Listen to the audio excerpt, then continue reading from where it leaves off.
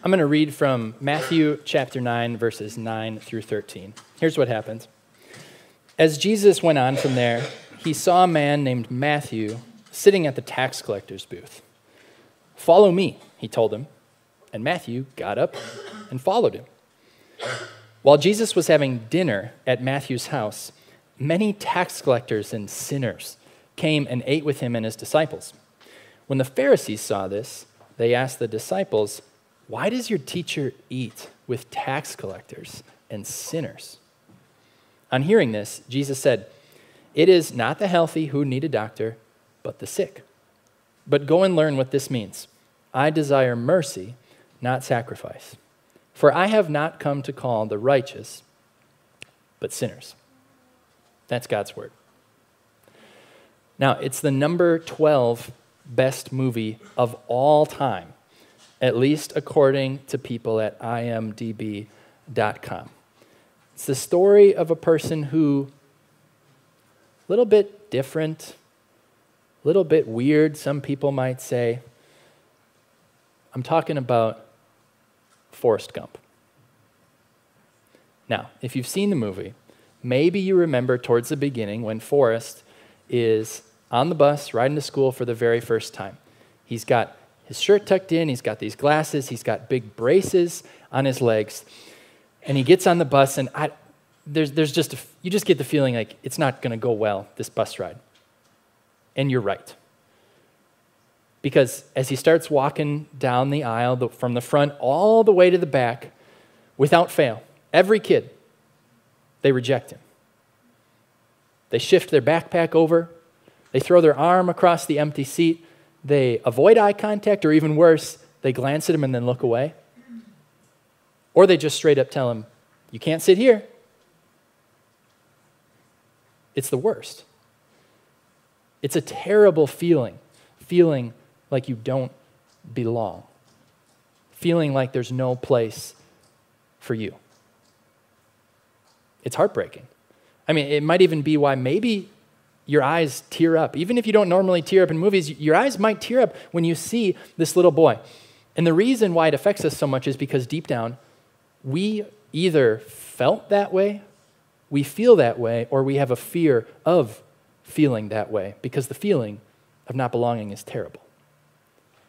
Maybe it was when you were in school, or maybe it's happened to you. Maybe it was this week when you're in school. Or maybe it was when you went to a new school and you went into the cafeteria and you looked around and everyone had their people.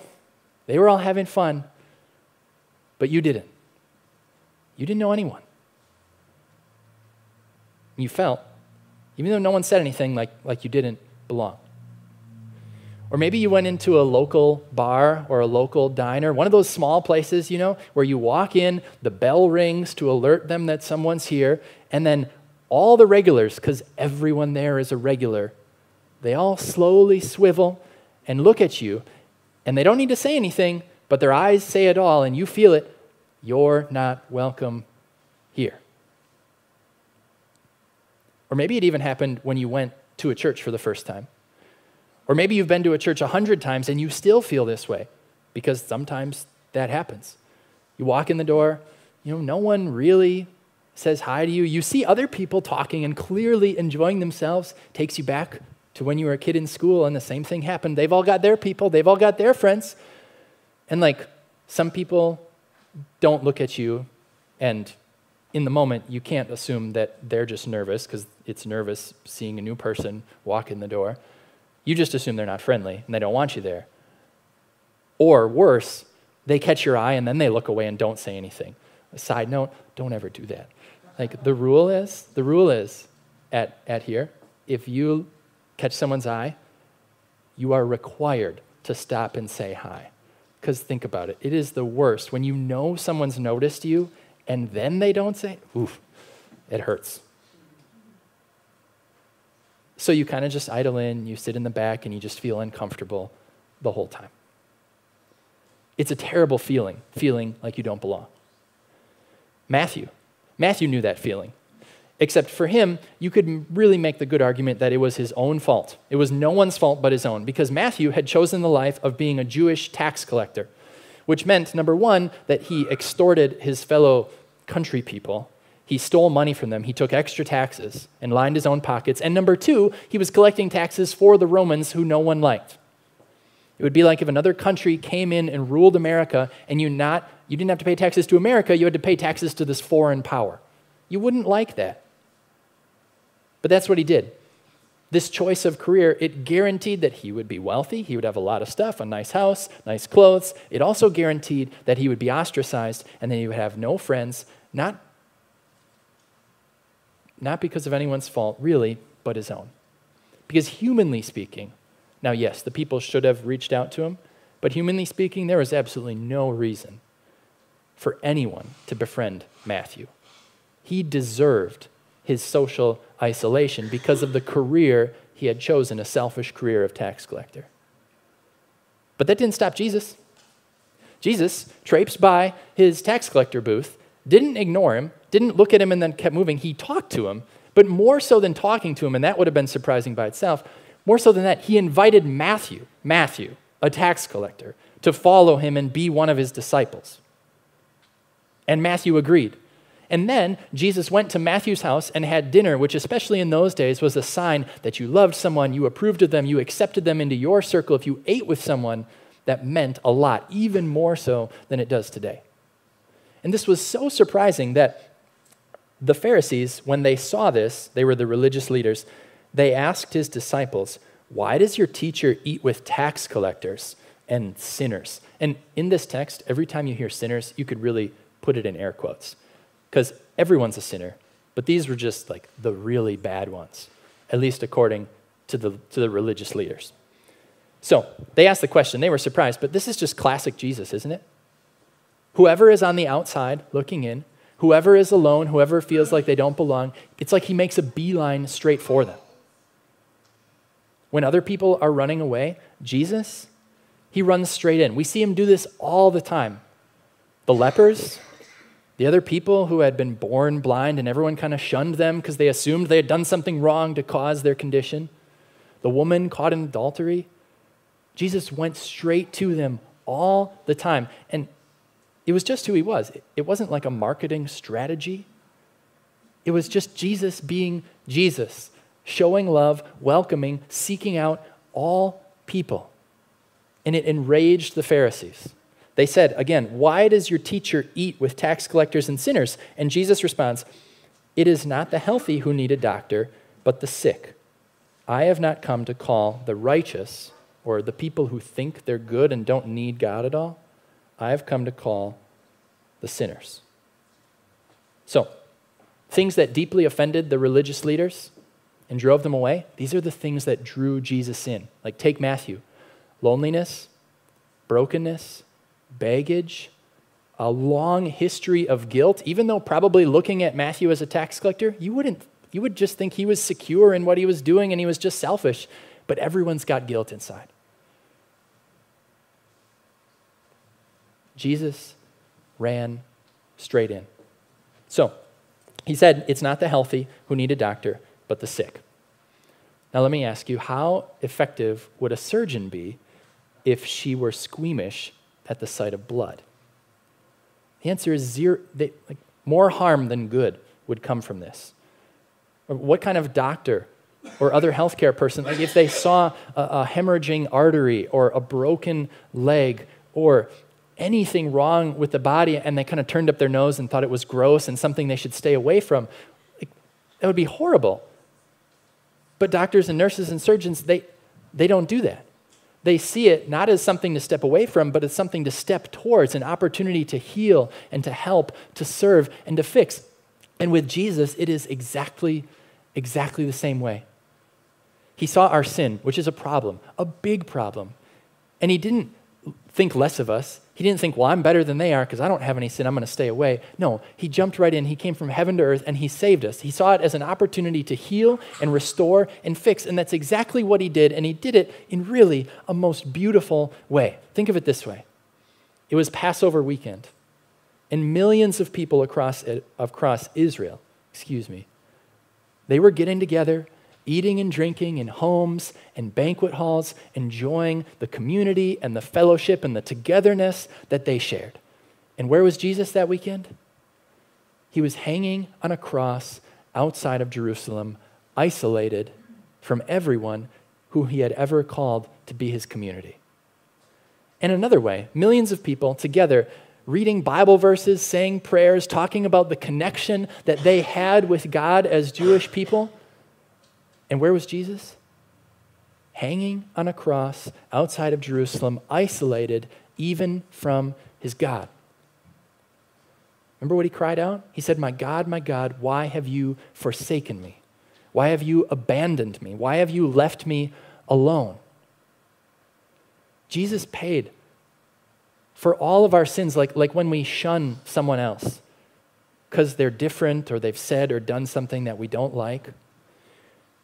Or when we just don't jump in. When you see the person who's awkward or who just looks like they don't have anyone, like they're isolated or they feel like they don't belong, and we choose not to jump in and befriend them, he's forgiven us for that, or for the times when we see someone who's different, like maybe they're separated from us by ideology or belief or anything, and you don't reach out to them, you don't make the extra effort to cross the bridge and establish a connection and show them that you love them. He's forgiven us for all of that by being isolated himself. And the result of this is that every single one of you are included. No matter if you feel alone, no matter if you walked in those doors this morning, if it was your first time here or your 300th time here, and you felt like there was no one who really cared about you, if that was you, you've got Jesus. You are included in him, and everyone else should reach out to you as well. But being included with Jesus in his community, in his family, it is the best. And that is what Jesus accomplished when he was isolated on the cross. So you will truly never be isolated. You will be included. Not just now, not just every single day for the rest of your life, but every single day for all eternity. That's the kind of hospitality that Jesus showed you and me, and he died for everybody. Hospitality. It's the focus of our service today, a life of hospitality. Now, you might think hospitality industry, like restaurants or hotels or things like that, but that's not what this is about. There's a word in the New Testament. It's used a few times, almost always translated hospitality. Actually, it's two words smashed together, and the word is philoxenia. Two words, philo, like Philadelphia, city of brotherly love. Philo means love. And xenia, you know the term xenophobic, means fear of strangers. So love and strangers, that's hospitality.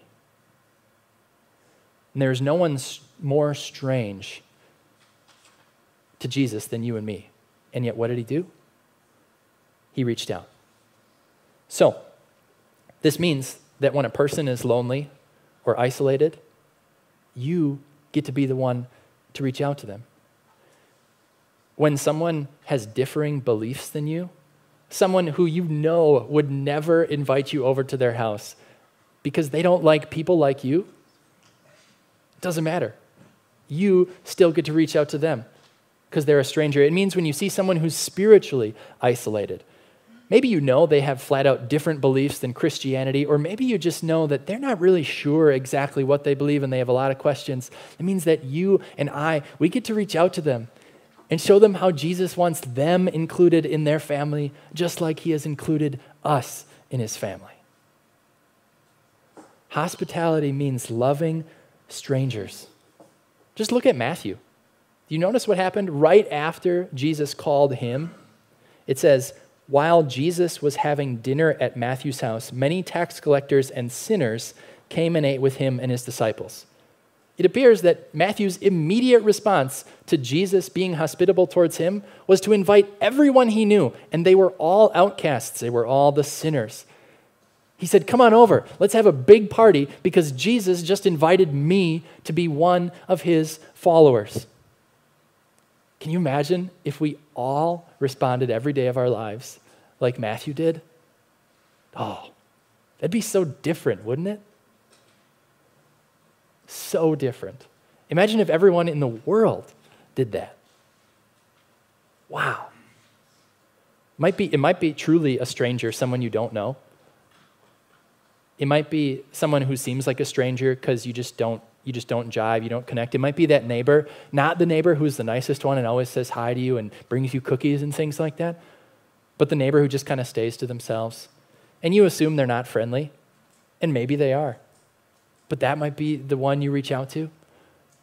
So many beautiful things. Forrest, he was walking to the back of the bus. You can imagine how he felt. Do you remember what happened next, though? Some of you said it. I'm not even going to try an accent. It's horrible. But he got to the back, and he was, kind of close to despairing. And then there was a little girl named Jenny there. And he said, she said to him, "You can sit here if you want." And he does, and then he says, "I just sat next to her on that bus and had a conversation all the way to school. And next to Mama, no one had ever talked to me and asked me questions." It was the simplest of acts, right? Like she just asked him questions. She didn't come with an agenda or something she wanted to tell him. She just showed him that she cared by asking him a question. He called her voice the sweetest voice in the world. It was very sweet. The sweetest voice belongs to Jesus, who came and not just asked you questions about yourself and showed that he cared about you that way, but he invited you into his family forever, and he was willing to be completely isolated and completely alone so that you would never have to be. And as we live lives of hospitality that reflect Jesus, it doesn't have to be a huge thing. You don't have to be like Matthew and invite everyone you've ever met over to your house. It doesn't have to be that. It can be the simplest of things. Loving strangers. It might just be holding the door for someone at the store or letting them go in front of you in line. It might be just going to your neighbor that you've never met and doing nothing more than saying, "Hey, I'm Nathan. That's all. Just wanted to let you know we're neighbors and I'm here if you need anything." It doesn't have to be complex. It can be the simplest of things. But Jesus calls us to love strangers because he has loved us. So God bless you as you do the philoxenia thing. As you show hospitality, you love strangers, whether they're literal strangers or someone who's just a bit different from you, or someone who just appears like they're alone and they don't really have their people. You can think about it right now. You can look for opportunities even as we finish up worship. You can look for opportunities out there. Is it uncomfortable? Could it be, are there risks? Yeah. Like in the children's message, was there a risk when Greg and Celeste invited us to live at their house and they've never even met us? There were tons of risks. I could talk for a long time about all the things that could have gone wrong. But they did it. Could it have gone wrong when Jesus came down and gave up his life? Oh yeah, it goes wrong all the time. He gets rejected more than any other person in the history of the world. And even people to whom he's given faith, we don't live perfect lives. God bless you as you live a life of hospitality. God give you strength to do it when it's easy and when it's difficult. Amen.